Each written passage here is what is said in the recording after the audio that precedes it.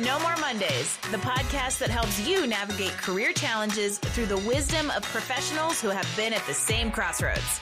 I'm your host, Angie Callen, and I welcome you to join me each week as I chat with leaders, entrepreneurs, and employees who are here to share their practical, tactical advice and some inspiration on how they arrived at career and life satisfaction. From job searching and career changes to going out on your own, we are breaking down barriers and providing actionable takeaways to help you take charge of your Mondays and ditch those Sunday blues. Welcome to No More Mondays. Hello, everybody, and welcome to No More Mondays podcast. I am your host, Angie Callen. Does money make you nervous? Did you just get a little sweaty when I asked that question, right? Would you love to make a change, start a business, get a new job, move to a new place, but fear around money keeps you from making moves? Personal finance is the bane of many's existence, and we are going to break it down today as we welcome Troy Holt, financial educator, to the show. Troy is passionate about empowering professional women and business owners to take control of their financial future. He educates and guides people like me to deploy wealth-building strategies that mitigate tax liability while creating financial stability and a legacy. Like me, Troy believes we all deserve the opportunity to thrive and reach our potential. You all know how much I love that word. And he's here to help us build the financial literacy and financial foundation we need to do it. And I'm excited to learn from him today. So I hope you will all help me welcome Troy Holt to the show. Troy, welcome to No More Mondays. Angie, thank you so much. Thank you for allowing me to be here and be a part of the podcast. I'm truly honored and grateful for the opportunity. And I love the title. Thanks. Do you want I don't know if I've ever, okay, so let's just railroad the conversation 30 seconds in. I don't know if I've ever actually shared where the No More Mondays title came from. And since you mentioned it, I'll share it that in brainstorming what we were going to call this, we went through all different iterations, and it's somehow we stumbled upon the movie quotes and things from movies that could possibly inspire something. And I thought of the movie Office Space, which of our generation, cornerstone movie, and how they talk about having a case of the Mondays. And I was like, oh my gosh, a case of the Mondays, no more Mondays. And magically, here we are. Yes. And I'm glad that you are here. And I am glad that you're going to share some wisdom, because I have a feeling money is the reason a lot of people have cases of the Mondays. And I'm hoping we can kind of break that down today. But before we get into kind of advice stuff, I would love to know how you got into this world and kind of what your background in finance is. So fill everybody in on a little of that. Yeah. So growing up, one of the things is I used to see, on television and sometime in real life, I would see the person that carried the briefcase and wore the suit seemed to be made the most money and, looking professional and things like that. And I said, that's what I want to be. I want to be that type of guy, because I'm not a mechanic. I'm not a construction. None of that. Matter of fact, I hate cutting grass. And my next house, Angie, that I buy, it can have all concrete, no trees and no grass. It wouldn't zero scaping for Troy. So a friend of mine told me about an opportunity with a company. It's called Ameriprise, but at the time it was American Express Financial Advisors. And so he was actually there. And so he told me about the opportunity. So I went and applied because I had always kind of had some interest in finances.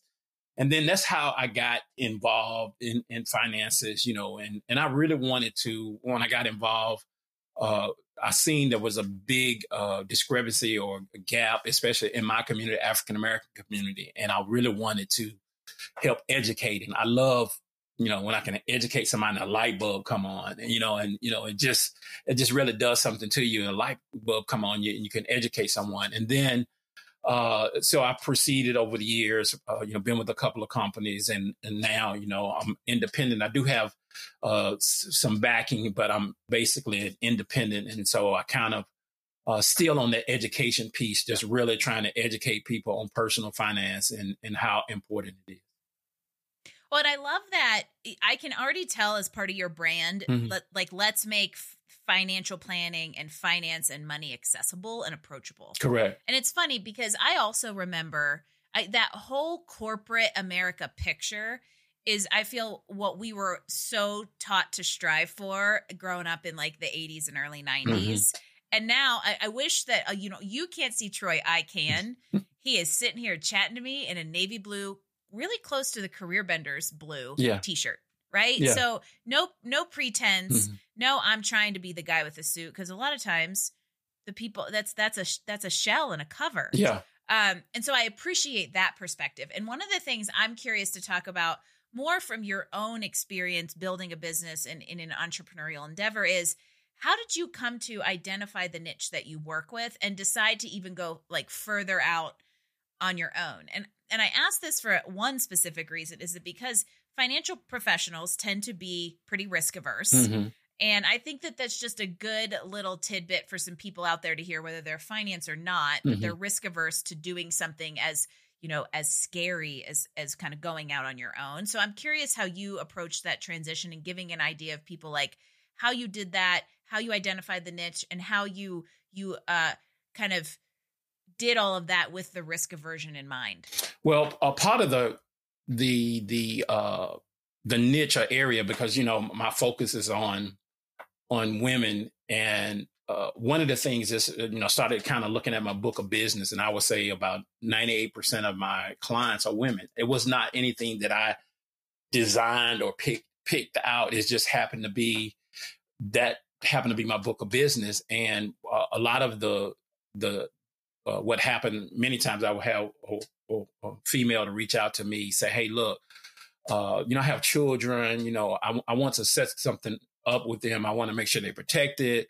And so that just kind of evolved. Then I started doing more research, about women and how I can really impact them. And so what I found out that, especially in America, for every dollar that a white male makes, a white female makes 82 cents on a dollar, but a black female makes 6 to 8 cents on the high end and 58 cents on the low end.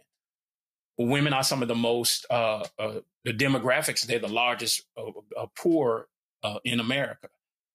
So a lot of the reason is because they don't always get compensated as equivalent to men, but also women have a tendency to be the ones that will take off from work to take care of a loved one who maybe is sick or take care of children. So what happens is when they do that, they miss out on promotions. They miss out on opportunities. They miss out on money because they became the caretaker of someone. And so I don't think it's fair that they get penalized because they're helping us men to continue to have our business, our life, or whatever else it may be. And so I'm a champion and support for women. I really think, we should promote women more and push them, and really back them. And then plus, I have a wife. We've been married going on 32 years next month. So supportive of her. So that's amazing. Yes, thank you. First, congrats. Thank you. Second, there's a tidbit of practicality in something you said mm-hmm. that I want to flag for some people out there. That if you're an entrepreneur and you're trying to identify your niche, sometimes it's sitting right there in front of you if you'll just look at the data, which is what you did when you looked at the book of business. But then I think that gave you this probably spark of inspiration to look deeper into probably why they were reaching out to you and how much service there was available to that niche of which you could serve. Definitely. And it was kind of, doing the deeper dive, it was kind of an eye opener. And I'm like, this is not fair. It shouldn't be like that. We really should.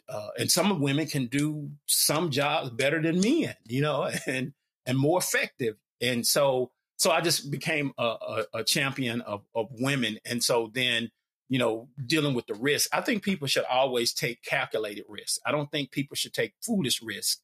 I think it should be calculated risk. A person should look at, the pros and cons, also look at one of the things that I learned this, and I'm also a man of faith and also a minister. And one of the things that I come to realize is to expect the unexpected.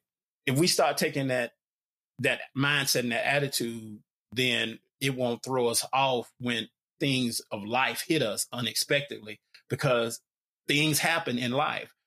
But there's a mindset that, because I'm a Christian, I'm a child of God, that nothing will happen to me. I'm supposed to go through life and everything's supposed to be just a roller coaster where I'm on top or mountaintops. And it's not the case.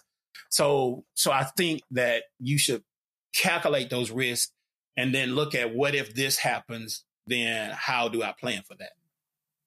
Yeah, it's very easy in that situation to kind of stick your head in the sand. Mm-hmm. And I'm going to say something that could be off color to some, but that Christian mentality of, well, I'll just pray about it. Right. Correct. But sometimes God intends us to take action. Correct. We have to be part of the solution that he has in mind for us. Yeah, we'll work through the challenges, but just doing nothing isn't necessarily doing our part in it. And I think what you bring up is a really good point around kind of the financial misstep of not being prepared, right?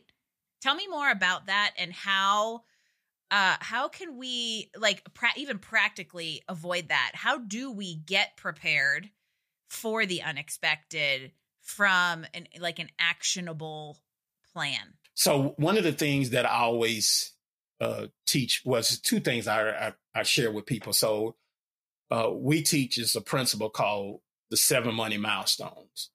And it's basically a roadmap or a blueprint for a person to achieve financial independence, Number one is a financial education, getting with someone you trust, an advisor, start, getting that education. You can read books and also go on YouTube, but be careful with a lot of things online. Some of it is misinformation, so you got to be careful. But starting with that education. Number two is a proper protection. So making sure you protected in the event if a loss, whether it's death or whether it's an injury on the job or a business, protection there. Number three is an emergency fund. We talked about, the transmission fall out, if the refrigerator stopped working. So have an emergency fund for those. Number four is debt management. Debt is huge in America. Controlling the debt, managing the debt. Number five is cash flow. So, figuring out ways to increase your cash flow. That could either be, looking at if a person's employee, W-2, changing that when they get more money in the house, maybe a side gig, maybe a side business. Number six is growing wealth. When we get that in place, we look at growing wealth. And number seven is protecting that wealth. Wills and trust. We see that Aretha Franklin and Prince, both of them passed, did not have any wills or estate planning. Yeah, or there was a random will shoved in the couch. Correct. Yes. How nuts is that for somebody with that kind of wealth to protect? Correct. And I'm like, wow, these people, they even had the money that they could spend to hire the attorneys to put the plan to litigate that for what was it, 3 years? Yes. So that's, so those are, we talk about those things, getting those things in place. But one of the things that, and I say this on a lot of podcasts, and one of the things that a person can start today is simple. And people may ask, well, what thing that a person can start to say today? And the one thing that I will say is to pay yourself first. So what I tell people, like me, so again, being a man of faith, so God gets his first, and then I pay myself first, and then the bills and all that come next. Most people, they pay all the bills, and then they give what's left over, they pay themselves. And I say it's not the issue is not the amount, whether it's $1 or $10. It's the mental. It's the mental and the discipline. And once you get in the habit of that, and now you can set up things automatically. If you get a paycheck, direct deposit, have a portion go in there. Because if you can't put away $1, you definitely can't put away $10. And if you can't put away $10, you can't put away $100. So I tell people one simple thing that they could start today is start paying themselves first. And I remember there were some times that I implemented this years ago, but by the end of the month, I had to take the money and move it to still pay bills because I didn't have enough. But the discipline, the mindset, now it's automatic because I've done it, so much. And so I got in the habit of that. So that's one of the things that I would share as a practical tip that a person can start today. Well, I want to get more into practical tips in a minute. Sure.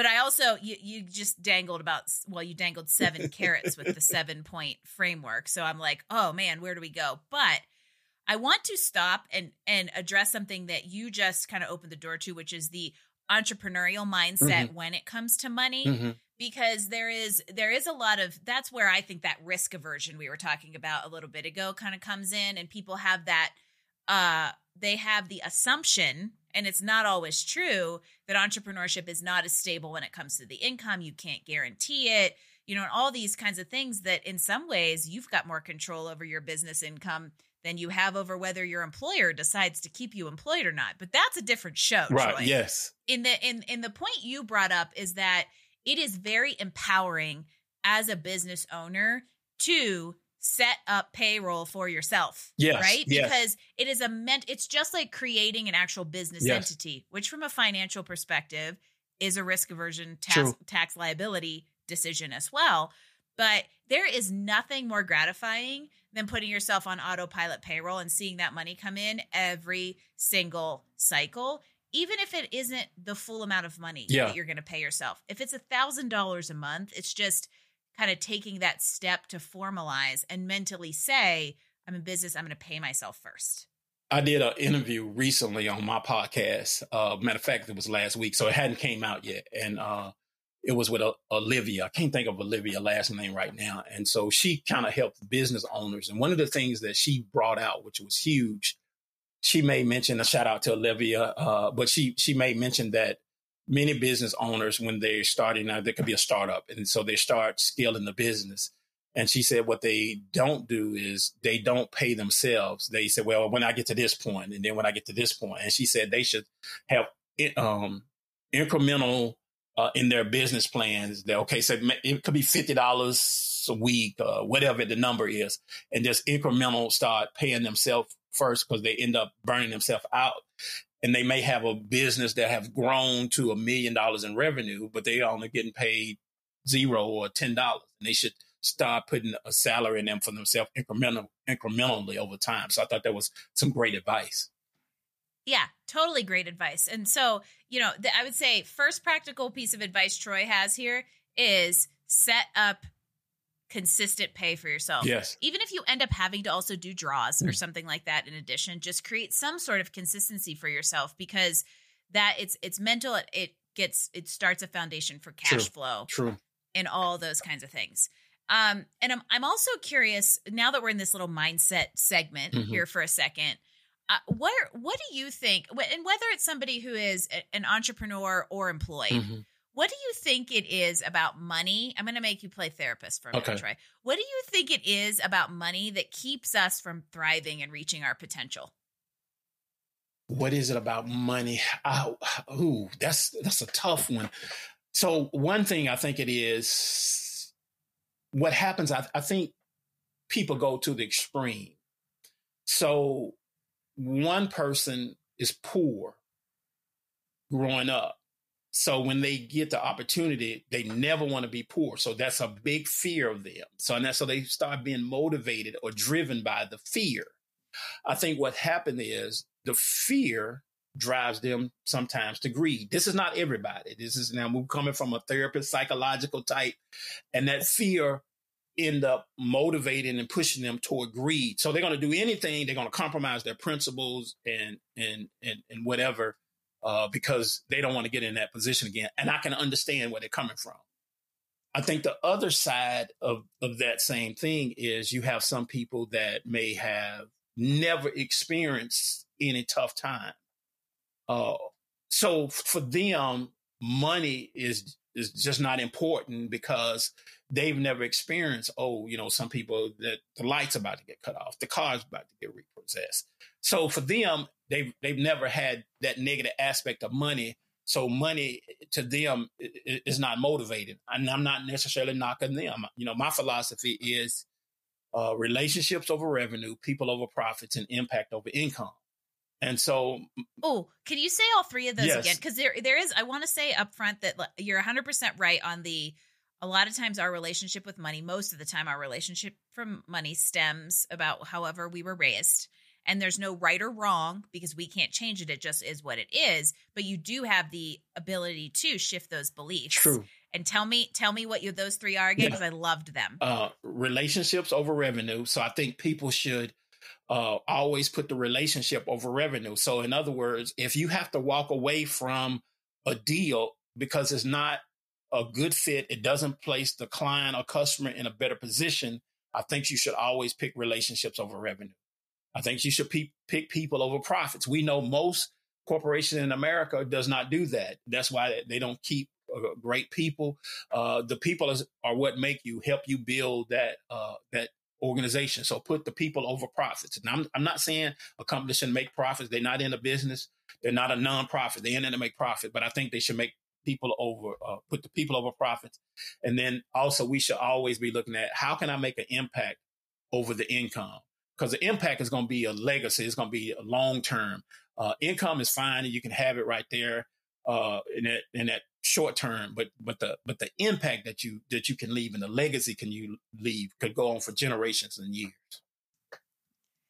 I love that 3. Oh, it's so and here's the thing is that again, the fear factor comes into a lot of this, right? Well, I can't say no to this potential client relationship because I need the revenue. Well, then what you're likely doing is saying yes to something to say no to something else. Correct. Right. Correct. So you really have to think about that across all 3 of these kind of ideals, right? Is this relationship right for the way I want to do business? Correct. Am I treating people the way that makes me feel good about profiting from that? Yeah. And overall, am I generating income in a way that also produces impact, right? So there's a little ecosystem in which all these things can live harmoniously, aligned with kind of your individual values and goals. True. Agreed.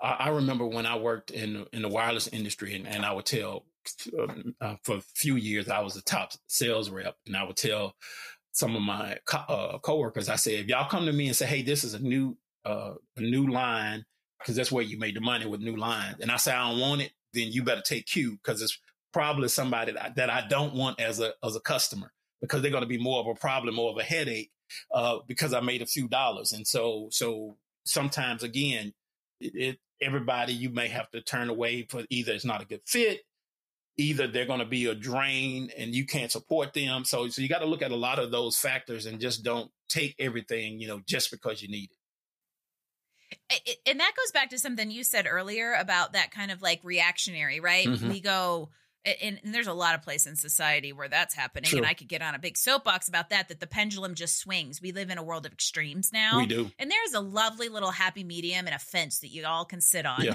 and I think that there's this idea of you can have enough to live comfortably, leave a legacy, but that doesn't necessarily mean that you are part of the 1%. Right. There's a whole lot of comfortable area in between there. Agreed. And what I'd love to do is continue kind of building on this advice piece. If we use relationships over revenue, people over profit, impact over income is kind of foundation here.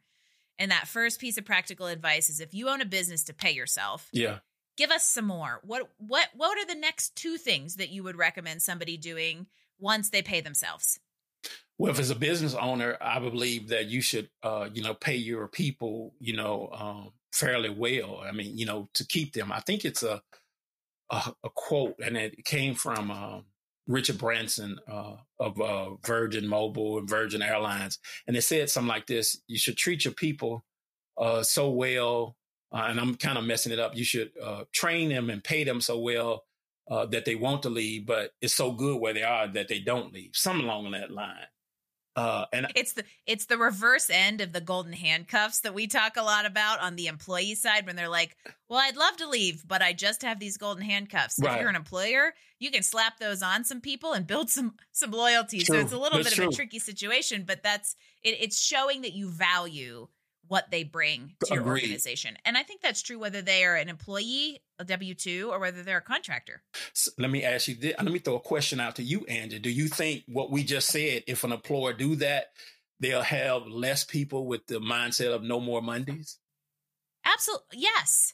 Yes. Yes, but. Ooh, there's a yes, but. For the most part, yes, because I do find that a lot of dissatisfaction in the workplace comes because people feel undervalued and underpaid for what they bring. Yeah. And there's a feeling of lack of respect there that causes the Mondays. Yeah. That said, it also creates a unique challenge to those who are unsatisfied by the work they're doing, and money isn't the reason. True.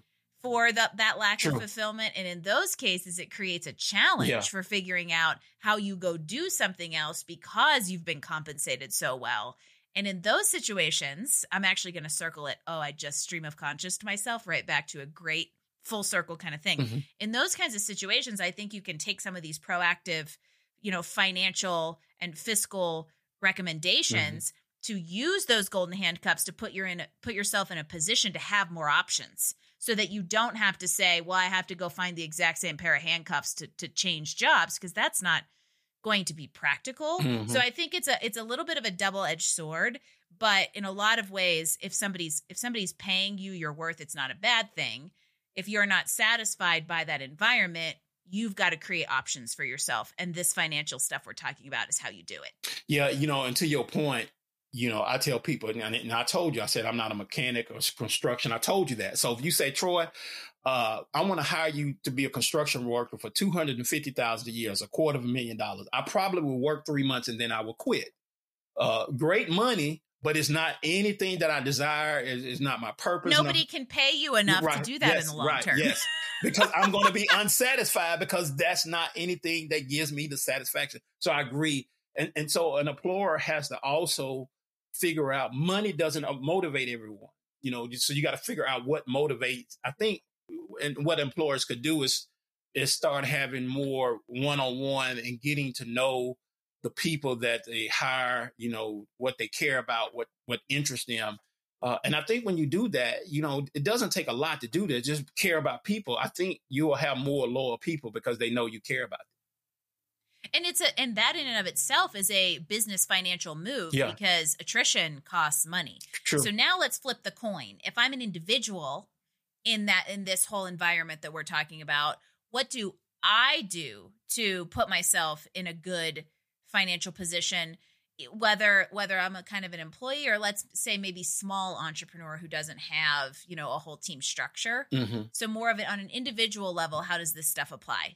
So one of the things I think COVID taught us that there's times we need to pivot. It also taught us, and I hope people grab a hold to this, we should look at having multiple streams of income. So if a person has because business and life, you have highs and lows. You have times it's flowing. You also have times that it's not as flowing as much. And so I think an individual should have another stream of income. In the event a company shut down, it closed, you get laid off, you get fired. You are not dependent on a job to control your future. And I think that's where individuals have messed up. The business owner, I think they got to shift also is, even though they may have a business, they need to figure out different ways to generate additional revenue streams in that particular business. So if one is down, the other one is up. And so they could stay at least in a, what you call a level plateau. When one is down, the other one is up. It may be a time that both of them are up. It may be a time both of them down. But overall, I think if they make sure they're generating other streams, it will help them to continue to increase their cash flow. Yeah. So the way I would put this is, if you're an individual, find multiple streams of income. Mm-hmm. And if you are in business, no matter what size, diversify the way that income comes in. Correct. Right. So if for instance, I do a ton in the one-on-one coaching Mm-hmm. space, guess what? If I have to go get carpal tunnel surgery, Mm-hmm. which I will need to do at some point, and I just keep putting it off, I'm looking at 12 weeks of not working. So what do I do in the meantime? I either have to stack up a bunch of reserves, or I need group programs or products that people can buy online that create the consistency of that income. And so there's a way that you can create kind of a portfolio there for yourself, whether it's in, salary and investments, Mm-hmm. or whether it's a product lineup, you're kind of offering. That's great advice. Yeah, and I want to add something to you what you just said. I like what you said. One of the things you're gonna look at maybe having on-demand courses, so it's paying you a revenue. But also, I think businesses should also look at something called disability insurance.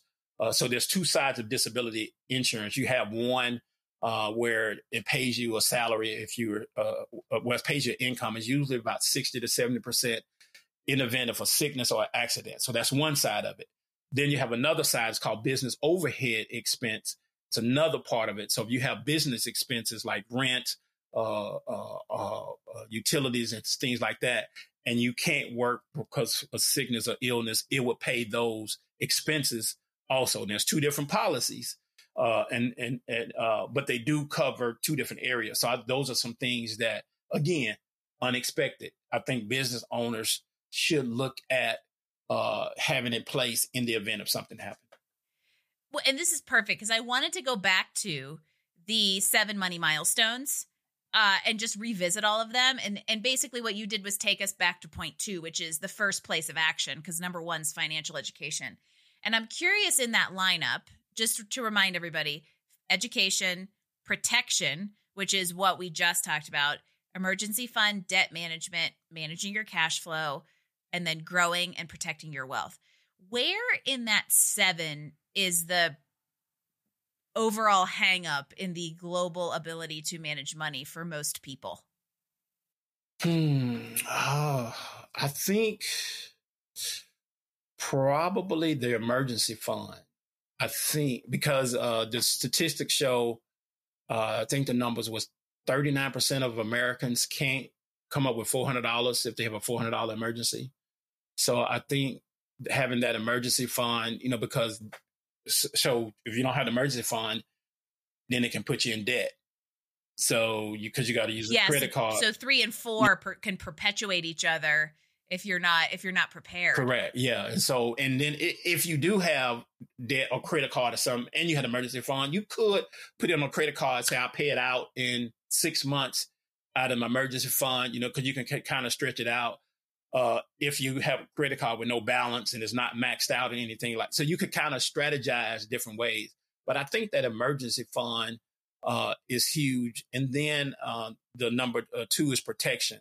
The reason why I say protection, because a person passed and they don't have any, and then they got children, and so they don't have any life insurance. And so if the person passed and have life insurance, so it puts an effect on the family, taking care of that. Then if they have disabled, they're in a car accident and they can't work, and so they don't have that. So I think those 2 are probably the foundation that may be very important to get in place. But when I work with people and these 7 money milestones, everything is not done overnight. This is what I tell my clients, Angie. So excuse the expression, but you will get it. I tell my clients, I said, when you work with me, it's not a one-night stand. It's a long-term relationship. I love it. It's a cheeky way of reminding everybody that most things in life, especially change, is a process. Correct. And that's really what this 7-step money milestones is creating a process and a framework to keep yourself accountable to different financial goals. And I think that I'm actually going to equate this, like the financial world and the career coaching world have the parallel in that there are about 97 varieties of Kool-Aid you could go drink. If you try to drink all 97, you're going to be on a freaking sugar high. Right. So what I recommend doing is drinking one flavor, right, Troy's or Angie's, and following that methodology. Because for the most part, we're generally educating people on the same stuff as our peers. We just do it in a way that resonates, correct, with the different. And if you try to go out and continue, like, okay, I'm going to go follow Troy, but then I'm going to go look at the advice of 17 other people, you're going to get like all convoluted. And this is a very simple process of which you're not going to get stood up for the second date. So I love it. And to your point, what you just said follows. So there's I don't want to call the name, and I don't want to be negative about him, but he's a well-known.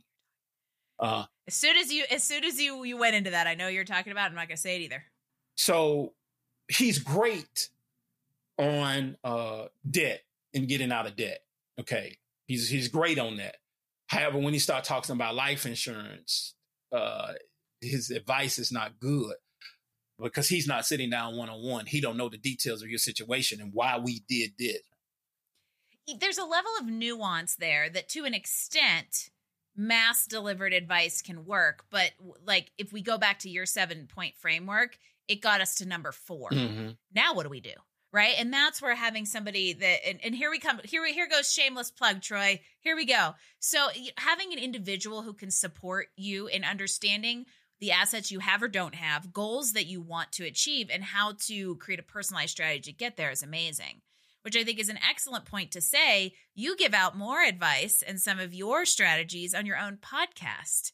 So tell everybody, and I'm going to be on it, everyone. Hasn't happened yet. It's going to be in a few weeks. So I don't know how this will work as far as like the timing of the 2 episodes, but tell everybody how they tune into that. Yes. So my podcast is called Troy Talks. You will find it's kind of like me and Angie's a conversational style podcast. I have various different people in different industries. You can find it on Spotify, Apple, Google. So on your major streaming platforms, you can find it, Troy Talks. And then the website for it is TroyTalks.com. And how do people tune into you from if somebody's out there saying, I like this guy and I need a financial advisor? Sure. How, in addition to the podcast, do they find and connect with you? They can find me probably one of the best ways. I'm very active on LinkedIn. They can reach out to me on LinkedIn. And also, Angie, I didn't realize you and I was connected as a first level. So I don't know when that happened. Oh, yeah. So you follow the 2 of us. We're gonna fill up your news feeds with great career and money advice. Correct. Yes. Also, you can go to my website. It's troyholt.com. And you can set up an appointment through my calendar on my website. But if you want to reach out to me directly, like if you're on LinkedIn, DM, I'm on LinkedIn as Troy Holt. I'm also on Twitter, Instagram, Facebook. I'm on all social media platforms, basically. But LinkedIn is probably the best one. And then also my website. And of course, you can find Troy as part of my network on LinkedIn. And we're going to take everything that he just shared, and we'll put all of those in the show notes at nomoremondays.info, including both links to the site and links to the podcast so that you can tune in for the interview with yours truly. But I think that this is a very important topic for many people, whether you are in, a career as an employee or an entrepreneur, and breaking down the fear and intimidation around financial planning is a welcome element that I'm really happy to now have you as a resource in my network for everybody out there who's like, okay, I want to get myself in a better financial position so that I have options to change and don't feel stuck. Because a lot of times that's why people feel stuck.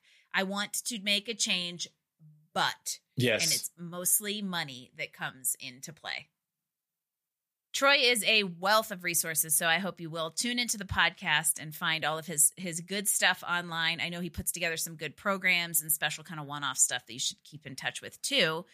And there's so much good stuff in here. The 7 pieces of the money milestones, I think, are the number one takeaway.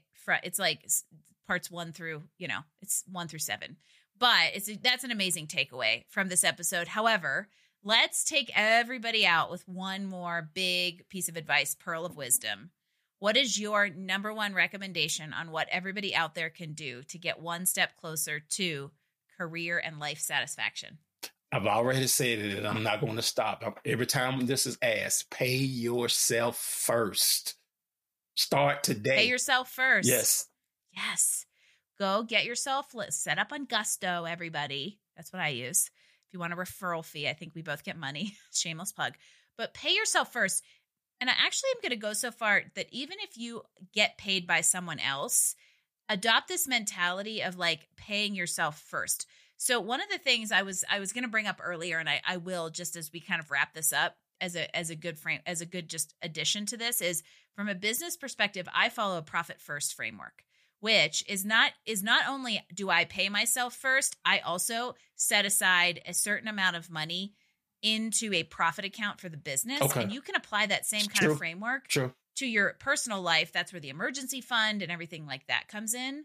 And so pay yourself first, set up that emergency fund, and get yourself into a good financial situation so that you have options regardless of how big your golden handcuffs are. Yep. Right, Troy? Love it. Love it.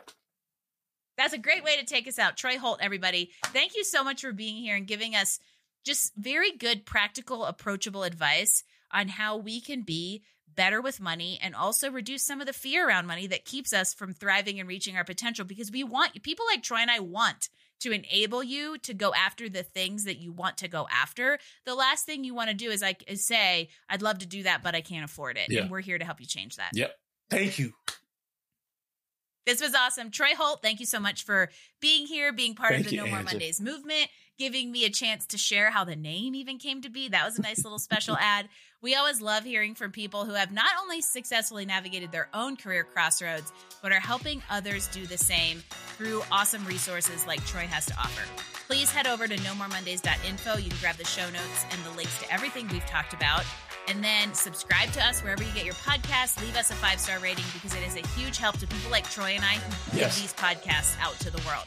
So until next time, I hope you have a great week. No Sunday scaries, and I will see you next Wednesday for another drop of No More Mondays podcast. Thanks for joining us for another episode of No More Mondays. Tune in next week as we bring you more insights and actions to help you improve your life and career. Don't forget, visit us online at nomoremondays.info to get all the details, show notes, and recommendation from this episode. No More Mondays. We drop new episodes every Wednesday. No More Mondays is brought to you by Career Benders, Inc. in partnership with executive producer Jane Durkee. For more information about career coaching, resume writing, personal branding, recruiting, and entrepreneurship coaching services, visit us online at careerbenders.com.